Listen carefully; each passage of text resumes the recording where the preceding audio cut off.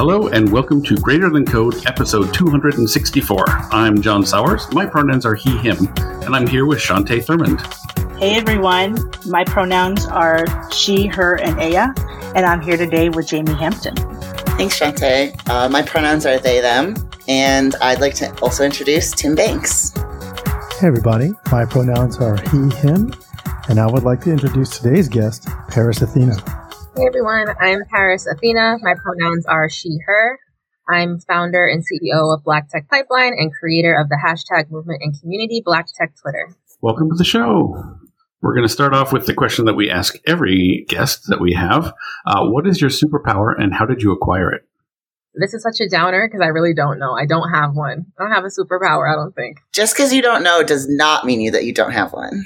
One of them that I think is obvious to me when I found you on Twitter was your ability to see the problem, see the opportunity, and obviously to find the talent. So those are like three clear, distinct talents you got there.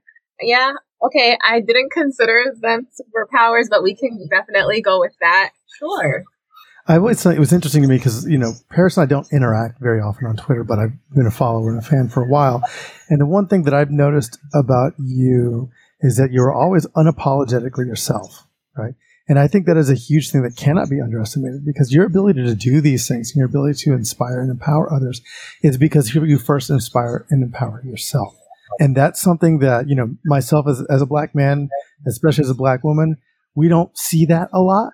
And we don't see that a lot in a way that uplifts others as well. So I've always been super, super impressed with your ability to do that and to do it unapologetically and to stand there, against all the people that level hate at all of us, just to be there, complete yourself and let it go off. So always been inspired by that. And I don't think you should underestimate that as a superpower. Thank you. See, I didn't consider these things superpowers, but I guess now I do. There you go. Thank you. You're making me realize things about myself. Oh, yeah. That's one thing. We'll tell you about yourself, whether it's good or bad. We'll just tell you about yourself. I love it. I love to hear the feedback.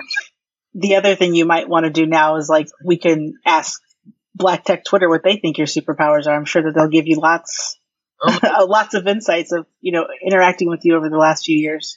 Yeah. I think the whole saying kind of what I want to say no matter what will probably be a big one. Yeah. Yeah. For me, I like doing that.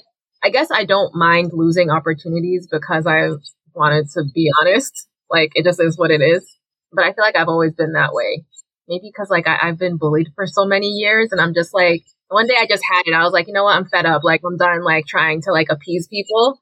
And I didn't care if I didn't have any friends or whatever. I was I'm tired of being a pushover. And from there, I've just always been very vocal and transparent. Ah, there it is. It's like that. It's like the superhero, the wound that turns into your superpower. Yeah. Yes. Some people would say that. Some other people would be oh, that's my villain origin story. But I don't know. It was a breaking point, and I was all right, I'm done. This is just whatever. See, I always thought that was interesting because the quote unquote villains or heroes, any character in a story, is most sympathetic when you understand where you're coming from, right? It's interesting that we talk about the villain origin story, right? It's because my favorite villains, right, would be heroes in a different setting, right? You take Magneto. And I take Magneto because for me, the X-Men comic books, for those of you who don't follow, has always been about civil rights. Yeah. Always, from the get-go. Always about civil rights, always about the marginalized, and always about the people who are different. Sometimes they're different in ways that you can't tell, and sometimes they're different in very, very obvious ways. And I think that always spoke to marginalized folks because some of those mutants had powers that you wouldn't know by looking at them. And so some people are marginalized in ways where they're neurodivergent, where they have disabilities that you can't see, and some of them are very, very obvious about what they are. But the thing that made the villains sympathetic is you understood why they did what they did. You may not have agreed with the methodology, but you could understand and were sympathetic to those causes. Like I said, Magneto from the X-Men was a great one. And the heroes oftentimes had to endure the same kinds of problems that the villains did, but they went about it by a different approach. And I think that's what makes a real big difference in our society today. It's not that whether folks are marginalized or not. It's not whether folks have been bullied or anything like that. It's how they choose to use that experience to go forward from that. Right. And so people who have those kinds of experiences have it. It says, yeah, it's a choice. People can simplify it or oversimplify it and say, oh, well, they just had a choice to do good or bad. It's like, no, it's never that easy. Mm-hmm. It's never that easy. Like, in the right circumstances, all of us would probably do something that we would consider, in the privilege that we do enjoy now, bad or wrong, whatever. But it was a thing that was necessary at the time. So I think we, as folks, especially as Black people or other marginalized folks in this industry, is we need to be able to look back and to reach down and pull folks up and say, hey, all right, there's a different way to go about it. Because sometimes they just don't know that they have options. And that's why it's important for us to inspire and empower folks to do that. Yeah, and I think I feel like there's always that argument of like, yes, there is this problem, but the way you're going about solving it is not okay. But that's one perspective, and then there's another perspective, right? And at the end of the day, you're like, who's really right, who's really wrong? And it's like that type of war, It's hard. Yeah, we don't live in an actual right/wrong, like very, very black and white thing. One of the things I like about, not to delve too far into it, one of the things I always liked about some of the Sergio Marconi movies, the spaghetti westerns, was that they were never really heroes. Everybody was just shades of gray. And it's like, did they do the right thing this time? Yeah, they may have been despicable people, but they did the right thing. And we see that when we look through our history, regardless who it is. Everybody's got every quote unquote hero has got some darkness to them. And they didn't do everything right. And that's all of us, right? And none of us has ever done everything right. It's just a matter of what is our aggregate. And so we always try and do the best we can. But like I said, not to steal a spotlight, so I apologize for going off on this. But one of the things I've always looked at you, Paris, for is because you never claim to be always right. Right? You never have said, everything I do is right, or you follow me like that. It's always like, hey, look, I'm just doing the best I can. When we are very open and transparent about that and vulnerable about that, that's what's inspiring. Yeah. It's funny you brought up superheroes. I guess he says he's not a hero or a villain, which is why I love him so much. But Deadpool, like, I absolutely love Deadpool because he doesn't claim one or the other. He's like, I'm a guy making my own decisions, and that's that, right? And I love that because, like, you're not asking people to side with you. You're kind of just like this one person, and you're going about life the way you want to do it or go about things. I feel like that's just sort of what I do. I'm just doing what I do, and like it or not, I don't know. Like, I don't want to claim to be a role model or, like you said, like that I'm always right, because I'm not. I'm a human, and that's that.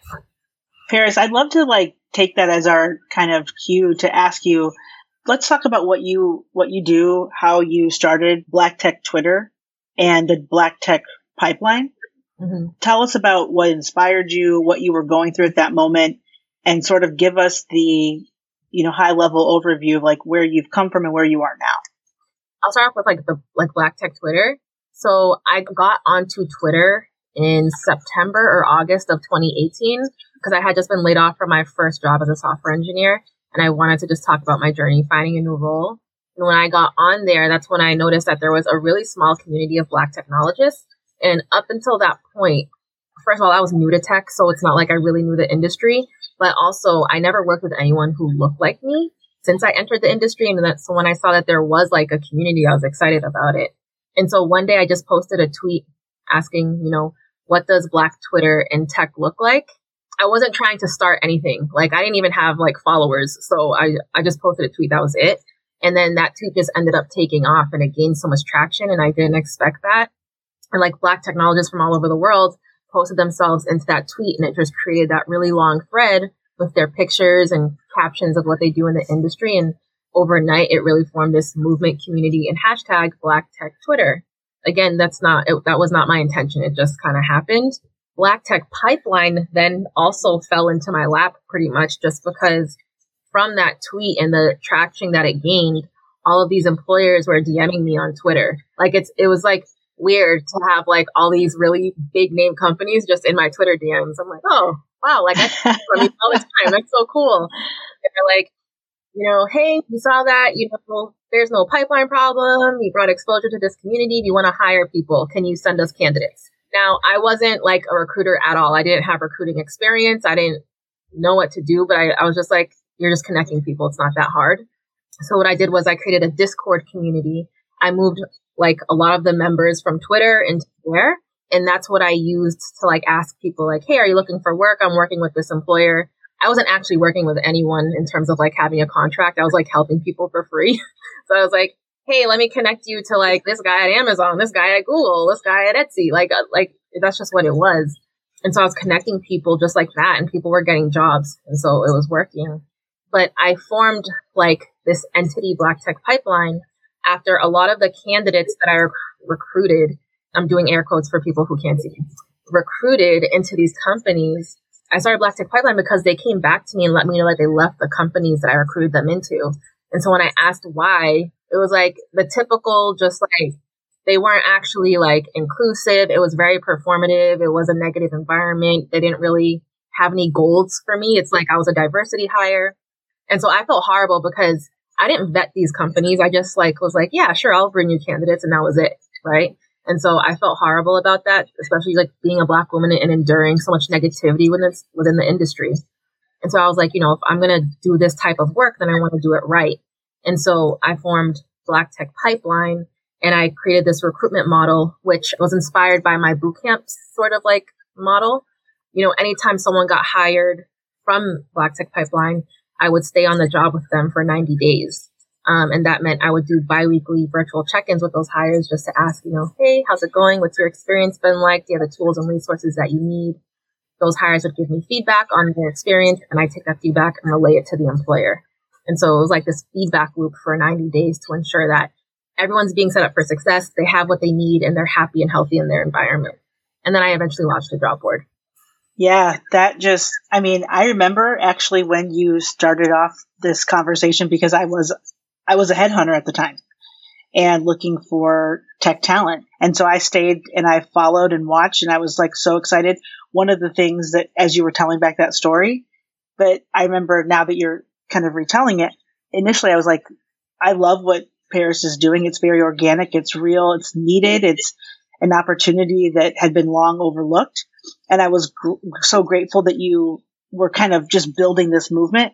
But I was also like a little sad that you weren't necessarily getting paid. I know it was like a labor of love, but I felt like all of a sudden people started coming to you. Like I remember like, you know, just all this activity. And I was like, dang, like that's a lot to take on. And as a person in this industry too, like I feel like I'm oftentimes like, let me go help you. I take on this role of being like a Black woman caretaker or of like my community. I feel like I have this like obligation to look out for people, which I think is pretty common in our Black community specifically. But it just feels like you get this problem that was like so pervasive to technology and quite frankly, to a lot of other industries became now the responsibility of you. And people were like, hey, can you, they're sliding into your DMs and they're like, hey, can you connect us with talent? And then the fact that they didn't say, and let us compensate you equitably for the labor that you are doing on our behalf that we don't even have the capacity to do or to maintain, sustain.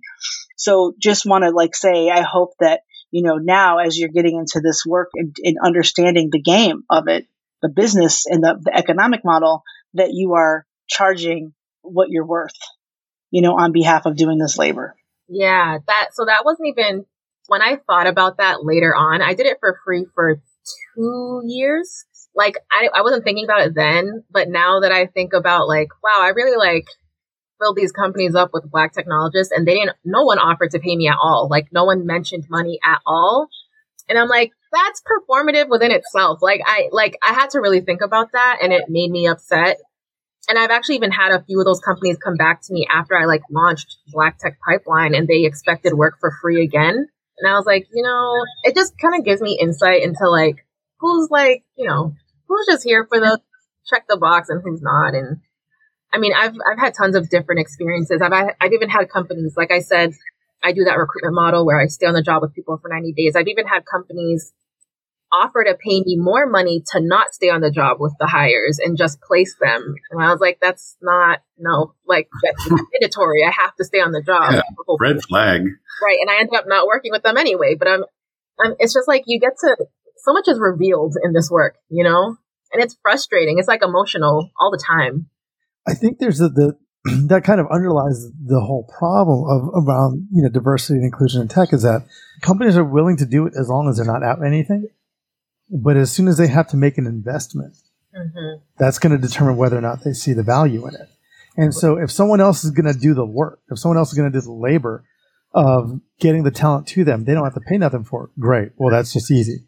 But when you tell them they actually have to invest in that, that's when they balk. Right. Because it's not actually worth anything to them. And the companies that will pay or offer to pay, the companies that will pay black speakers, the companies that will pay black talent equivalent to the other ones, the companies that will pay to go and look for talent, out of marginalized folks, those are the ones. They may not always do it right, but they're doing it better than the ones that just will if we happen upon some inclusivity, great. Mm-hmm. Right. Exactly. Yeah. One thing you said earlier when we were talking about your superpower of saying what you mean all the time was that you're not afraid to lose opportunities because of the things you say and stuff. And I thought that was really interesting because folks from marginalized backgrounds have to think about what they're doing and if it's going to lose them opportunities in a way that other people don't have to think about. And so I guess I was kind of wondering what your feelings are about that. I know I've talked about this with people in my network and the way I feel about if a company doesn't want to work with me or an opportunity wants to overlook me because of this or that about myself, then maybe I didn't want to work with them. Mm-hmm. And I'm wondering what your philosophy is on that and how you came to that conclusion about it. Yeah. So for me, I do not judge. So I've had a few candidates who they got hired at Google and they were scared to announce it because of all of these issues with Google internally when it comes to their black and brown hires. And I was like, no, you got hired at Google. That's a big deal. Say it. I know Google has issues. Trust me, even the smallest businesses have these issues. And I don't think it's something we can actually escape. But you accomplished something. You got something that you wanted. You should be proud of that. So say it. That doesn't mean that you're here claiming oh, Google is the gods of technology. No, but you got hired at your dream job and that's great. Announce that. For me, there are certain things I wouldn't do. But that's just me, and I'm personally, like I said, I'm not scared to lose opportunities. And I think that's because I'm so angry and I'm fed up and I'm tired of needing to think of something before I say it. When people in privilege, they can just say whatever they want, with no repercussions. I mean, I understand that other people aren't like that, and that's totally fine. If you don't want to say something because you're scared you might lose opportunity, then don't say it. I would hate for someone to be like, you know what, let me try this, and then they can't sleep that night because they didn't really want to do it but felt pressured to. If you don't want to do it, don't do it. If you want to, then do it. But I'm not going to judge you based off of that. You do what you want. Yeah, I think a number of times on the show, we've talked about companies that have less than stellar reputations for the way they treat their people, places like Shopify and Google. And pretty much like you said, any company is going to have some sort of issues like that. And that, some people have the privilege and the place where they can, quit that job, on principle based on that sort of thing. But we also don't want to criticize the people that have to stay there, that they need that job. They don't feel like they could just pick up the next one immediately. And so you can criticize the company and all the things, but we want to separate that from criticizing individual workers who are working that job. Like you said, you got to be proud of getting a job at Google. That's a hard thing to do. That's something you should be proud of, regardless of what other crap they're doing in their other departments or at various levels. Exactly. Yeah. I feel like the only people I criticize are the employers themselves. Because you're the one making the policies, you're the one making these rules and these changes. And if they're only benefiting you or the people, in power and people in privilege, then I have no problem just roasting you. That's fine. You'll be fine. You still make your money. The way I kind of see it sometimes when someone that I care about takes a job with a company like Google is a good example where I'm I have this simultaneously, I'm really happy for you that you accomplished this big thing. And it's not that I'm judging people, but also I'm a little worried for you. I hope that works out for you. Well, yeah, same. I feel that way too all the time, but I don't tell them that. But, I don't want to rain on your parade, but in the back of my mind, I'm definitely God, I really hope they do have a really good experience, and if not, at least you got Google on your resume. You can kind of go somewhere else. But yeah, I try not to rain on anyone's parade. I think my negative thoughts, but outward, I'm so proud of you. Congrats. Absolutely. Yeah. And as you all were talking, it kind of reminds me too, I think for the last few days or week, I've seen some pieces around the Great Resignation and just people having privilege to quit their job and what that means about like your social location and your circumstances. Many times the people who have the privilege to quit are folks who have other things, in the pipeline or other means to cover, their expenses and or just the cost of living, or they have like opportunities galore. And I'm just curious if you've had any conversations with folks about that in the past several weeks or months, given all the things we've seen with COVID and just how the economy's been playing out. No, people are not. Well, this is only true for me in the conversations I've had. No, people are not leaving their jobs without having another one lined up just because it's not like you need the money, right? You still have to pay your bills whether you have a job or not. So no, they're staying, and it sucks that you have to stay in a toxic situation. Like, it sucks. That's just what you have to do. And yeah, like, that's kind of just what I'm seeing. And I let them know, like, obviously I'll help you out. Like, I have a job board. I'm connected to all these employers. I'll help you as much as I can. I also don't even encourage them. I'm like, unless you want to quit, then go ahead and do that. And, I'll help you as much as I can.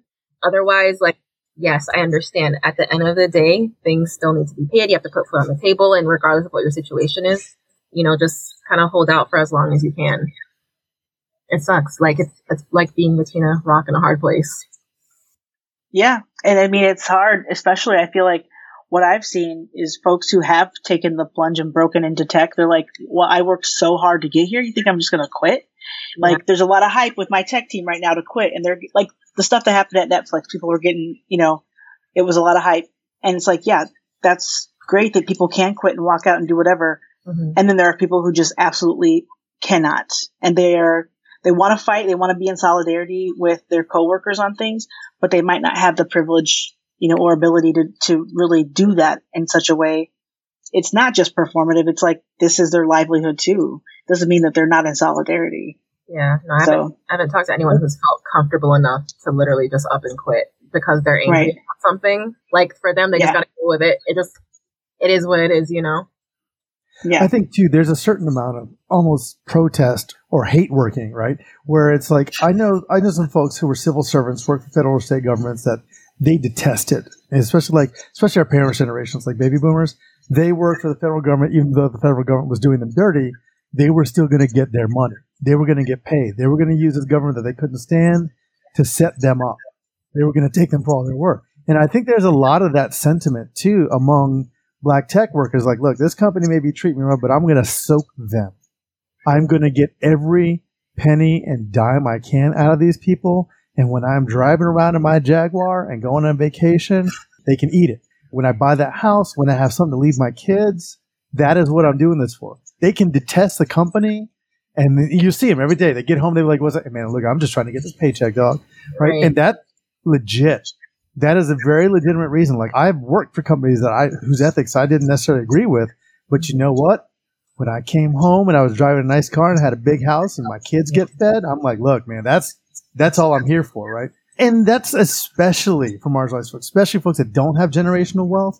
Never mind the actual privilege of being able to quit myself. But when you are set up with generational wealth and have something to leave to the next generation, it's a whole different story than this is my opportunity for generational wealth. This money that I am making, it's a lot, and I can hate the fucking company. But you know what? When I have something to leave my progeny, right, that's what I'm here for. Yes, that brings, I cannot stand when people are like, if you're not here for passion, you're not going to last. You have to do it because you're passionate. It's like, maybe for you. Okay, I think this is like really for marginalized communities, but we don't have the luxury of doing something for passion. I'm passionate about acting. I wish my mom could take care of my bills while I'm out chasing my dreams, but that can't happen for me. Like, I have to work a 9 to 5, work on my little skits afterwards. Like, that's the reality of my life. For me, I can't just quit this company because, unfortunately, even if they're just a terrible company, I can't just up and quit because I have bills to pay. I have a child to feed. I have family to take care of. I don't have that privilege, And so I think, especially just Black people, we're so used to just living like this. Like, this is just our reality every day. We have to deal with the way the world is and still grow and thrive. And so just going into a company and dealing with that is nothing new for us. Yeah, real talk. And I mean, I really appreciate you all talking about this because like I actually faced this same situation not too long ago where I had 2 jobs and I'm like, people were like, oh wow, must be nice. I'm like, must be nice. You think I'm working 2 jobs because it's a luxury, yo? Like it's actually because I'm making up for lost ground and for time. And this is equitable. This is reparations. Like I have to, in order to actually have a savings account, I have to have 2 jobs to be able to help my family during COVID. Are you tripping? Like, and so I got to the point where I actually did need to make a decision because it was so unhealthy. I was getting so sick at work and I lost my dad. Suddenly he got really sick. And so like, then that kind of forced me, the life circumstances forced me, but I was ready and committed to work 2 jobs just because like my parents both have always worked more than 1 job. They always have multiple incomes. That's all I know. That's all I know. And it's interesting, you know, seeing some of this play out in technology. And what I noticed was as I got into more technologically advanced or like, you know, well-funded companies and stuff and talking to people, they're like, you can just quit. I'm like, what are you talking about? That is not my reality. Right. Yeah, it's funny that people talk about, you know, the hustle culture, whatever, you know, having this and having that, having this thing on the side. Like, look, Black people have been doing this from the jump, from the get-go. We've been having 2-3 jobs. We had a side hustle. We've been doing this. We're doing that on the side. We have been doing that forever because that's what number one, we had to do that, right? And then second of all, if we wanted to have anything more than the basics, that's what we needed to do. Both my parents worked 2 jobs. I had 2 jobs from the time I was 16 to the time I was 35. I had 2 jobs. And that was like my present to me was when I made enough that I could only have 1 job. And I was like, man, I can like see my kids and stuff like that. Like it's crazy, right? But that thing is the thing, the thing that people say, oh, well, now you can do things like that. Has how our existence has been for a long time, for a long, long time. And that's not new to us. So for us, it is a privilege. For us, it's a privilege to just have 1 job. Never mind to be able to quit that job. People say, oh, I'm going to go on fun employment. I'm going to take a few months off to figure out what I want to do. Like, that doesn't register with me. That is not something I could ever do comfortably. That's something you're going to see me do. Like, unless you're going to pay me to be gone. I can't just go, yeah, like, oh, when people say, oh, I'm going to quit and I'm going to go take a vacation to Europe and then I'm going to come back in 6 months. I'm like, bro, that is not a world in which I live. Sounds amazing, though. It does. It sounds. I love that for you. I wish I could do that. This episode is sponsored by Compiler, an original podcast from Red Hat discussing tech topics big, small, and strange. Compiler unravels industry topics, trends, and the things you've always wanted to know about tech through interviews with the people who know it best. On their show, you will hear a chorus of perspectives from the diverse communities behind the code. Compiler brings together a curious team of Red Hatters to tackle big questions in tech, like what is technical debt? What are tech hiring managers actually looking for? And do you have to know how to code to get started in open source? I checked out the Should Managers Code episode of Compiler, and I thought it was interesting how the host spoke with Red Hatters who are vocal about what role, if any, that managers should have in code bases, and why they often fight to keep their hands on keys for as long as they can. Listen to Compiler on Apple Podcasts or anywhere you listen to podcasts. We'll also include a link in the show notes. Our thanks to Compiler for their support. So I guess, Paris, I want to know when it gets to a point where you get in demand, when people want to hire not just your company, when they want to, I want to hire Paris Athena to work for my company. What role are you going to work? What role do you want to be in? Now, that's hard because I do Black Tech Pipeline full time. And I'm always like, if this doesn't work out, sometimes I'm like, I feel like I should be like in a DEI role, but then I don't want to because I know what DEI officers go through working at one company and it's just like a shit show. It's really hard. And sometimes like, maybe I'll just leave this industry altogether. I don't know because I don't want to be a software engineer anymore. I think I'd start over and be a UX designer. Probably literally just start over as a junior or in UX design. Tell us more about that, because that was actually a question I had. If you weren't doing this, what would you be doing? So tell me more about like why UX design instead of software engineering. So I'm a person who loves research like a lot, especially like with UX design, I just think it's cool. Like, you're really thinking about like such intricate things to make sure someone's having a good experience. And you're thinking of like all these different communities, especially the very vulnerable communities. Like, I love that. And you're using that to like build a product that people are going to use, whether it's like a digital product or a physical product. I think that's amazing. And I think it also makes you more empathetic and aware of things. And I love that. I just think there's like a lot of opportunity to grow as a human. I just really love UX design. So yeah, I would get into that. And what is it about software that you're moving away from? Software engineering is not fun to me when I'm doing it for work, but it's fun if I have a personal project. When I learned to code, I started coding my own, like, I thought I was building this app that was going to make me a billionaire. And so I loved coming home from work and building it every day. It was a React Native application. Turns out, like now that I think about it, it probably wouldn't have made me money at all. The social media platforms would have killed me early. So whatever. But back then, I thought it was like this golden egg idea, and it just had me excited. But doing it for work, 9 to 5, I just didn't enjoy it. And that could have been because of the companies I was at or the mentorship that I lacked. I don't know. It could have been a whole bunch of different reasons, but I never really had a good experience coding for work. And then honestly, if I could snap my fingers all together and be literally anything I wanted, I would definitely like work on set of movie films. I wouldn't have to be an actor or anything. Like, I would really enjoy like pulling curtains if I had to. Like, I just like being on set and watching everything come to life. It's like this feeling I can't describe. It makes me very, very happy. I would probably do that too. I think that's interesting. There's that part. So many people I know have similar things like that. Whether it's like, want to do lighting, whether it's want to do the board. For me, I want to be a Foley artist. So for those of you who don't know, a Foley artist is like when you have a scene where somebody's like walking through gravel. Well, they don't actually have a microphone at the feet of the person walking through gravel. They have somebody out there who's taking like a block and smashing it in gravel and pace where they walk. Like, so they make those sounds. Like, that's what the Foley artist does, right? But so many people in tech that I know that are like, that have super like kind of diverse sets of interests always come back to that portion of working behind the scenes. Yeah. To make something that's very visible and people enjoy, like whether it's music or whether it's movies, that kind of same sort of things. That's real. I love that answer, and I think it's really cool. That's so interesting. I didn't even know that. I feel like, you know, it's funny. A lot of software engineers that I've met, they didn't start off wanting to be a software engineer. They did start off with like going to art school and stuff. I'm like, what happened? Yeah. I went to art school. I'm a musician by trade. Like, I started off when I joined the Marine Corps. I joined the Marine Corps to be a musician. I play a bunch of instruments. Wow. And it's really interesting. Right? Yeah. What happened? Yeah, that's a story you don't hear every day. Like, did we all grow up and realize that we have bills? Like, why did we stop? So I stopped because the Marine Corps decided that I was too smart to be a musician and made me an avionics tech instead. Oh my God. They changed my MOS in boot camp. Wow.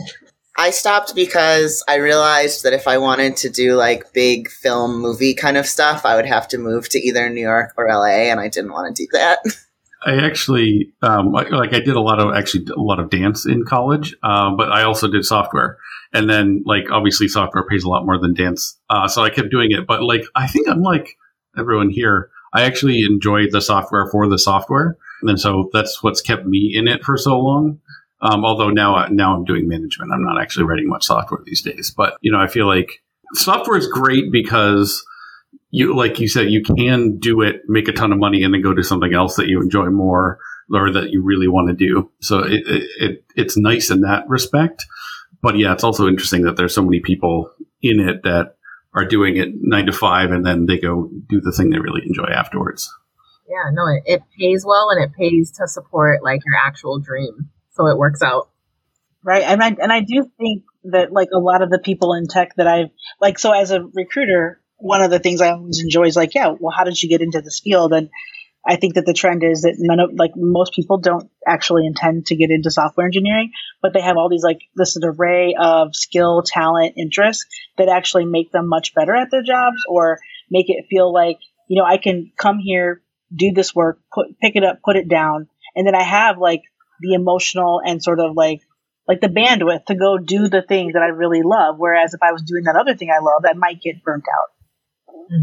So I always find that that's an interesting, specifically, it seems like in tech that I admire about people, that they have that ability to do that. Paris, you've mentioned a couple of times about acting and being on set, and I can tell how much you love it because of the tone of voice that you have when you talk about it. And now we're like kind of getting into like people's real passions and like how tech supports that and stuff. And I was wondering if you could just talk a little bit more about like what got you into acting and like what you love about it. Yeah, so I'm going to say it started with home videos. My mom has so many home videos of me just doing what I do. And like I was always part of the drama class ever since like middle school. I was always in the plays. I was always main character. I was doing that. And then high school came and I really got into YouTube, and so I was doing videos. And I don't know, I always really loved it. And once high school came, that's actually like when I started getting bullied a lot. And then I was like, oh, I'm going to show them once I graduate, I'm going to like get into my top university and become an actress. So I did get into my top university in New York. So I moved there to become an actress. And then that's where, no, I didn't. I lied. I went there for film and screen studies. I lied, but I wanted to be an actress too. But when I went to New York, that's when I realized like everybody wants to be famous. Like everyone wants to do this work. I was like, okay, like, let me go to LA. It's even worse. Literally, first of all, I saw like 80 people who looked just like me. So I was like, okay, it's going to be really hard to make it in this industry. And so like, it kind of like killed my dream a little bit, but I've still like always really loved it. But I don't think it's one of those things I want to pursue like full time to get in front of the camera. And that's when I started loving just simply being on set. I was like, oh my God, like I love just watching. Like, because I just think it's so cool. I really enjoyed being a background actor on set because you get to see the actors walk by and how they build these things. And it's just like this vibe. Another thing I loved was watching, I would go on YouTube and I would buy like the extra DVDs for movies. They don't do that anymore, I don't think. But DVDs for movies, they would come with like, watch the bloopers and how we put all this together. I would watch that more than the actual movie. I'd watch it for hours and hours. I'd go on YouTube and watch behind the scenes of all my favorite movies. I just loved, everything was just so amazing behind scenes. It's just so fun, like seeing humans in this amazing job. And that's what I fell in love with, really. That's when I realized, like, I don't think I want to do acting. I just want to like be there, I relate to that a lot about watching the behind the scenes stuff. I totally get it. Yeah. Yeah, I always like that feeling, that sense of knowing what's going, like for example, if you work at a theme park and you know what all the trails are behind the scenes and how they set up the things, and like even then when you're attending or whatever, you still know all the stuff that's going on as part of supporting the facade of the experience. Like I really always have enjoyed having that experience. I think I can't even remember that back in like high school because my parents were faculty at the school. So I got to go into the places that most of the students never got to go and talk to people in a different way. And so I always had that sense of being on the inside a little bit. Right. And having that knowledge of more about how things operate. And that's always very satisfying to me. Yeah. It's really interesting because I've had people ask me before, like, oh, you know a lot about, I was going to do like film editing, was what I was studying in school. And they're like, oh, you know a lot about like cinematography and editing and how that stuff gets done. Like, doesn't that like ruin watching movies for you? Because like, that's what you're thinking about when you're watching them. And like, I guess I get why people ask that, but I'm like, not at all. Like, it's great. Yeah, I do that too. I'm like, oh, like I'll point things out and like, I'm sure it's really annoying to people, but I'm like, but I did that. Like, and I even do that now as someone like who used to be a software engineer. I'd be like, oh, I know what they use. Oh, they use these people. Like, I just know all these things and I know it's annoying to people. I got a GraphQL error in the wild on Facebook the other day and I was like, look at this GraphQL error. And all my friends were like, I don't care about that at all. Exactly right. I think it's interesting though, because as we're talking about these things about like kind of understanding how the sausage is made and understanding where, what goes into the things increases our enjoyment on it, right? To kind of bring this back a little bit. It's like when I see marginalized people, especially Black folks, succeed in tech. I mean, I'm happy for my friends when they do well, but I am over the moon for my Black friends, for Black women, for Black trans women, for anything like that when they succeed, because I know what all it took. I understand the things they had to go through to get there. And it's not the same as everybody else. And so me having understand, because I have that common experience, to understand that what it took to get there, I am like, yes. And so like, if you do get that high paid job at Google, look, like, yeah, man, look, fuck Google, but yes, get that back. Right. Because I know what it took to get to that point.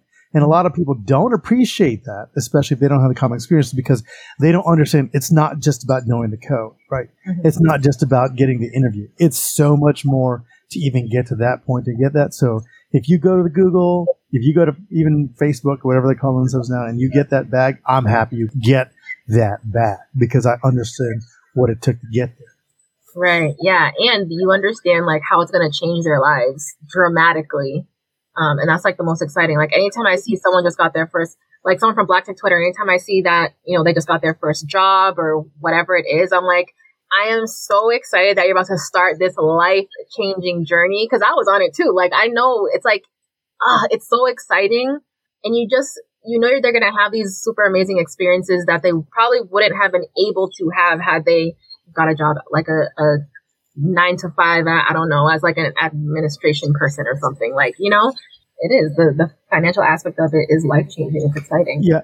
It's like, I remember the first time I ever flew first class. I was the only person to do that. First person in my family, in my whole family to ever fly first class. Right. Yeah. And I remember texting my parents, and my parents cried because their kid got to fly first class. And people don't understand what all goes into that. They're like, oh, you're in first class. So yeah, like somebody on Twitter the other day came at me sideways for mentioning I was in first class. I'm like, you know what? Motherfucker, I am going to talk about being in first class. Right. Because ain't a lot of people like me in first class. So you go and hear about it. And I don't care if it bothers you.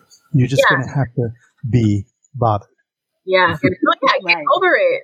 It's a big deal. People don't realize that. Like it is. It's a big deal. Again, these are experiences that we might not have ever been able to have, but luckily we got into this industry and we became successful in it. And like I said, it's life changing, and we might be the first ones in our family to experience these sort of things. And I would hope we're not the last, but that's a big possibility, unfortunately, you know? So it is a big deal, and I think you should talk about it. And who cares? Just, you know? Can I tell you how much I love you're just going to have to be bothered? I'm like, I'm keeping that one. Oh no, it's funny because I've had to read somebody in person, and it's like you're just gonna have to be bothered, and it goes like if I could turn that into a T-shirt or whatever, just be bothered. I would wear that T-shirt. Turn it into I want that T-shirt for a gift, whatever. Yeah, because I mean that's what we do. People come at us sideways for all kinds of stuff like that. Like, you know, whether it's been our hair, whether it's been the way we dress, whether it's because we code switched to back how we really talk instead of having to code switch to that white professional talk, whatever it is, you know, we say y'all, you know, we eat spicy, whatever it is, people come at us sideways, and I'm not apologizing anymore. Mm-hmm. Good for you. You know, and again, that's something I've always appreciated about you, Paris, is that you don't apologize for that. You don't like it. I'm not even sorry. You're just going to have to be bothered by it. Yeah. I just tell people to unfollow me or block me. It's fine. Yeah, Paris, one of the questions I have for you is just like, in this journey, what has been the most surprising thing you've learned? It's not really something I learned, because there's a lot of things I already knew, especially just working with employers, working with, you know, like really teaching white people about diversity, equity, inclusion. Like certain responses I've gotten, like it's not surprising to me or anything. Maybe like things within my own community. You know, but that doesn't really surprise me either. I think it's maybe like the experiences I've had, you know, but coming from my own community. Anything happening within my own community is more like shocking or more, I just feel more, you know, when it's from my own people. But I'm also like, this happens in every community. It doesn't matter, like, you know, but of course, like, this is my community, so it affects me more.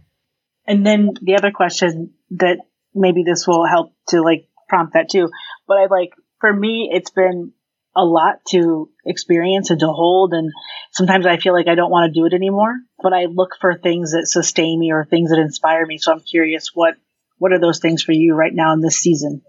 Like just so I follow, I think it's called Bot Black Tech. It's a Twitter account, and they retweet all these hashtags, including the Black Tech Twitter one. So I get to see like anytime someone's hashtag Black Tech Twitter, I see like what that announcement is. And I get happy seeing that people are just asking questions to Black Tech Twitter. Hey, how should I build this? Hey, I did that. Like, I love seeing that. I just love seeing that the community has grown. I love knowing that people don't know how Black Tech Twitter started, because that just shows the progress. It means like the community has grown like a ton. And that's the whole point, right? You want it to continue expanding, and later on people will find out the origin story of it. But that's not the priority. The priority is that like there are just more people here now. And that's what's most exciting. And I think that's just what really keeps me doing this work, because I never wanted to do what I'm doing now. I never wanted to do it. I actually promised myself I wouldn't do this work, yet I'm here. But seeing like all the good that's come from it, I'm like, wow, like this is really, really dope. I feel really blessed and lucky. And yeah, it just makes me very happy. That's dope. And do you ever give thought about like, if you ever want to step away or you need to step away, how this would proliferate, how it would continue to grow and evolve with or without you? Like, have you given any consideration to that? Oh, yeah. I don't know if I would want to do this forever, but I know I would want it to stay around forever. Even if I'm not the running it, I'd love to hand it off to someone else. And that's something like we're thinking about now, because I think the issue with like Black Tech Pipeline is that the business, if I were to die or something, like that would be it for Black Tech Pipeline. And that's not a good business model. Like it needs to be able to run with or without me. And so that's something we're currently figuring out right now, how to make that happen. And as for the community on Twitter and the social media period, it's fine. Like there's no face to Black Tech Twitter. It's a community, and it's good. It's set for life. I'm glad you're giving that consideration. I thought about the same thing, and I'm always here. Like if you ever want to chat about it or just have a like jam session about it, I'd love to be in community with you and sort of help you explore what that would be. That'd be awesome. Thank you. Of course. There's something really beautiful about doing something that you care so much about that you feel like you want to worry about what will happen to it, even if like you weren't there for it. Yeah. No, this is like necessary. Again, like Black Tech Twitter and Black Tech Pipeline have created like an immense impact. It has to continue, especially for the Black community. Like it has to continue no matter what. And whoever's like turning that wheel, it shouldn't matter. Like that shouldn't, like I said, there shouldn't be a face or just one person or one designated area. It just needs to be like decentralized. And so, yeah, like any community, that there's so many like different communities and companies that have grown out of like the Black Tech Twitter movement. And I hope they're thinking of the same thing. Like it has to run forever. This is extremely important, especially like digitally. Perfect. Like must continue forever. So I guess with that in mind, what are you going to say to the next generation? Right? Let's say somebody calls on you to give the commencement speech at Howard, and there's always that quotable. What do you want to tell the up-and-coming folks, the folks who are going to take up your work? That this cannot ever be personal. I think like the number one most important thing to me is not being afraid to say no and not being afraid to, again, like lose opportunity. I think like that is so important because so many people can be swayed by money, and I cannot stress this enough. This cannot happen in the Black community, period. Like we cannot be swayed by money. I don't want to take money and then need to be silenced or follow someone else's rules that don't benefit my community or impact it negatively. We can't be swayed by that. Like we have to do what's best for our community, and that's number one. And money or just that sort of like benefit, even if I don't know if it's monetary or not, you can't be swayed by that. And like that takes hiring like really good humans, like really genuine, good, strong humans, which is really, really hard. But I think for me, like that's the most important thing. Really appreciate that. It makes me, I'm having a reflective like thing, but I actually want to save it. And so I want to prompt us to move to reflections if it's okay.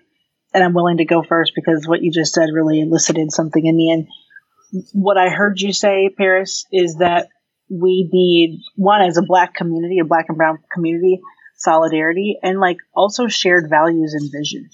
Like we have to be on the same page about what we care about, and also what we want people to understand about our experience and why we're so valued and why we are that token of the month or year or era.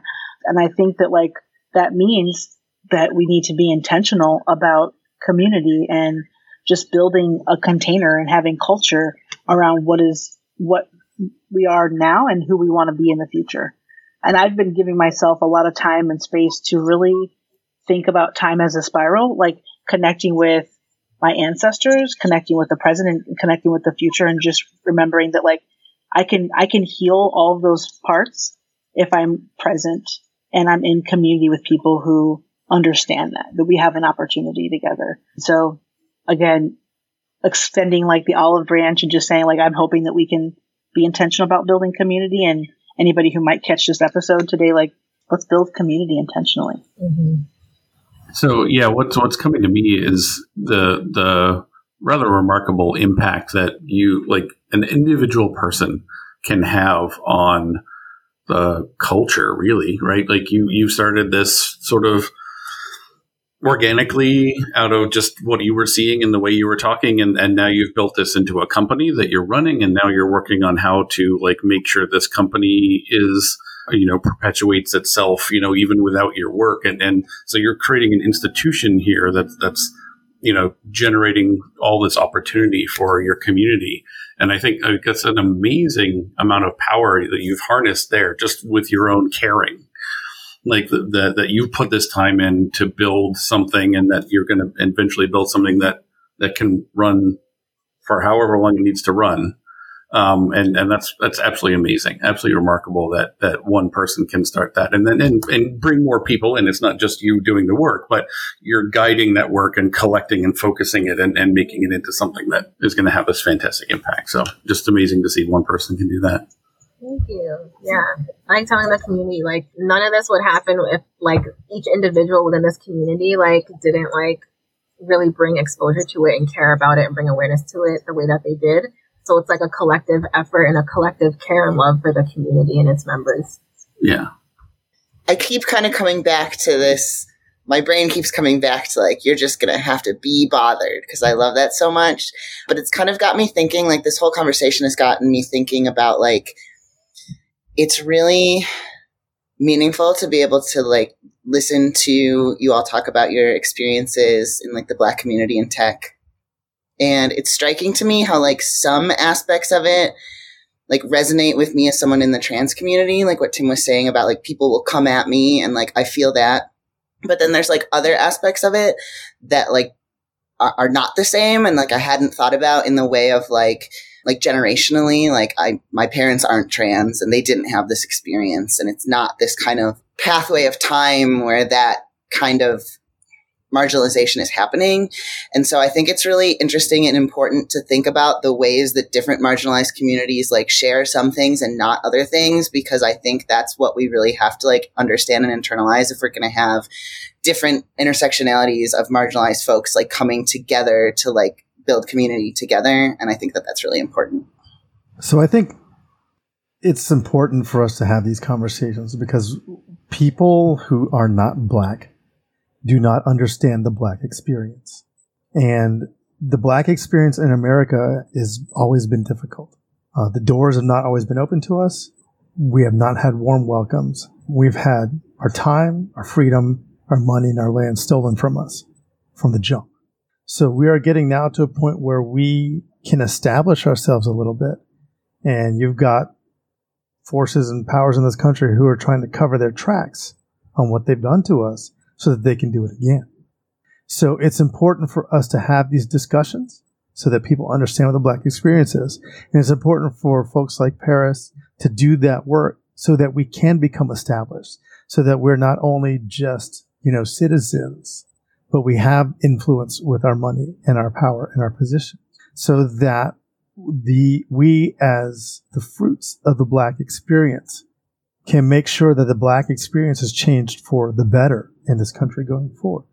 And that is going to take us as Black people helping each other and relying on, unfortunately, I'm not saying not unfortunately relying on, but relying on folks who are not marginalized to recognize that we do need your assistance and your allyship and your being an accomplice to changing the Black experience for the better in this country. Because if we don't, the people who want to change the Black experience back to what it used to be will win. Mm-hmm. Right? And I'm not here for that. I love accomplice instead of ally. I have to say it. That's like so good. That's such a good way to like describe the mindset that you want people to be in like a more descriptive way. Yeah. Yes. Thank you for that, Tim. I like that. There's, what is it? Co-conspirator. There's like being an ally and a co-conspirator. And so my mom does DEI work full time. She's done it her whole life. So from what I've learned from her, she's like, for an ally, you know, they're there like saying like, yes, Black Lives Matter. Like they're doing very like subtle work. For a co-conspirator, they're like getting in front of the Black person when a cop has a gun to their face. You know, they're like, do not pull that trigger. Like this is wrong. Like, you know, you're like really in it, like actively. And so I always prefer a co-conspirator or accomplice. An ally will film it. An accomplice will jump in front. Mm-hmm. Yeah. Yes. Yeah, for sure.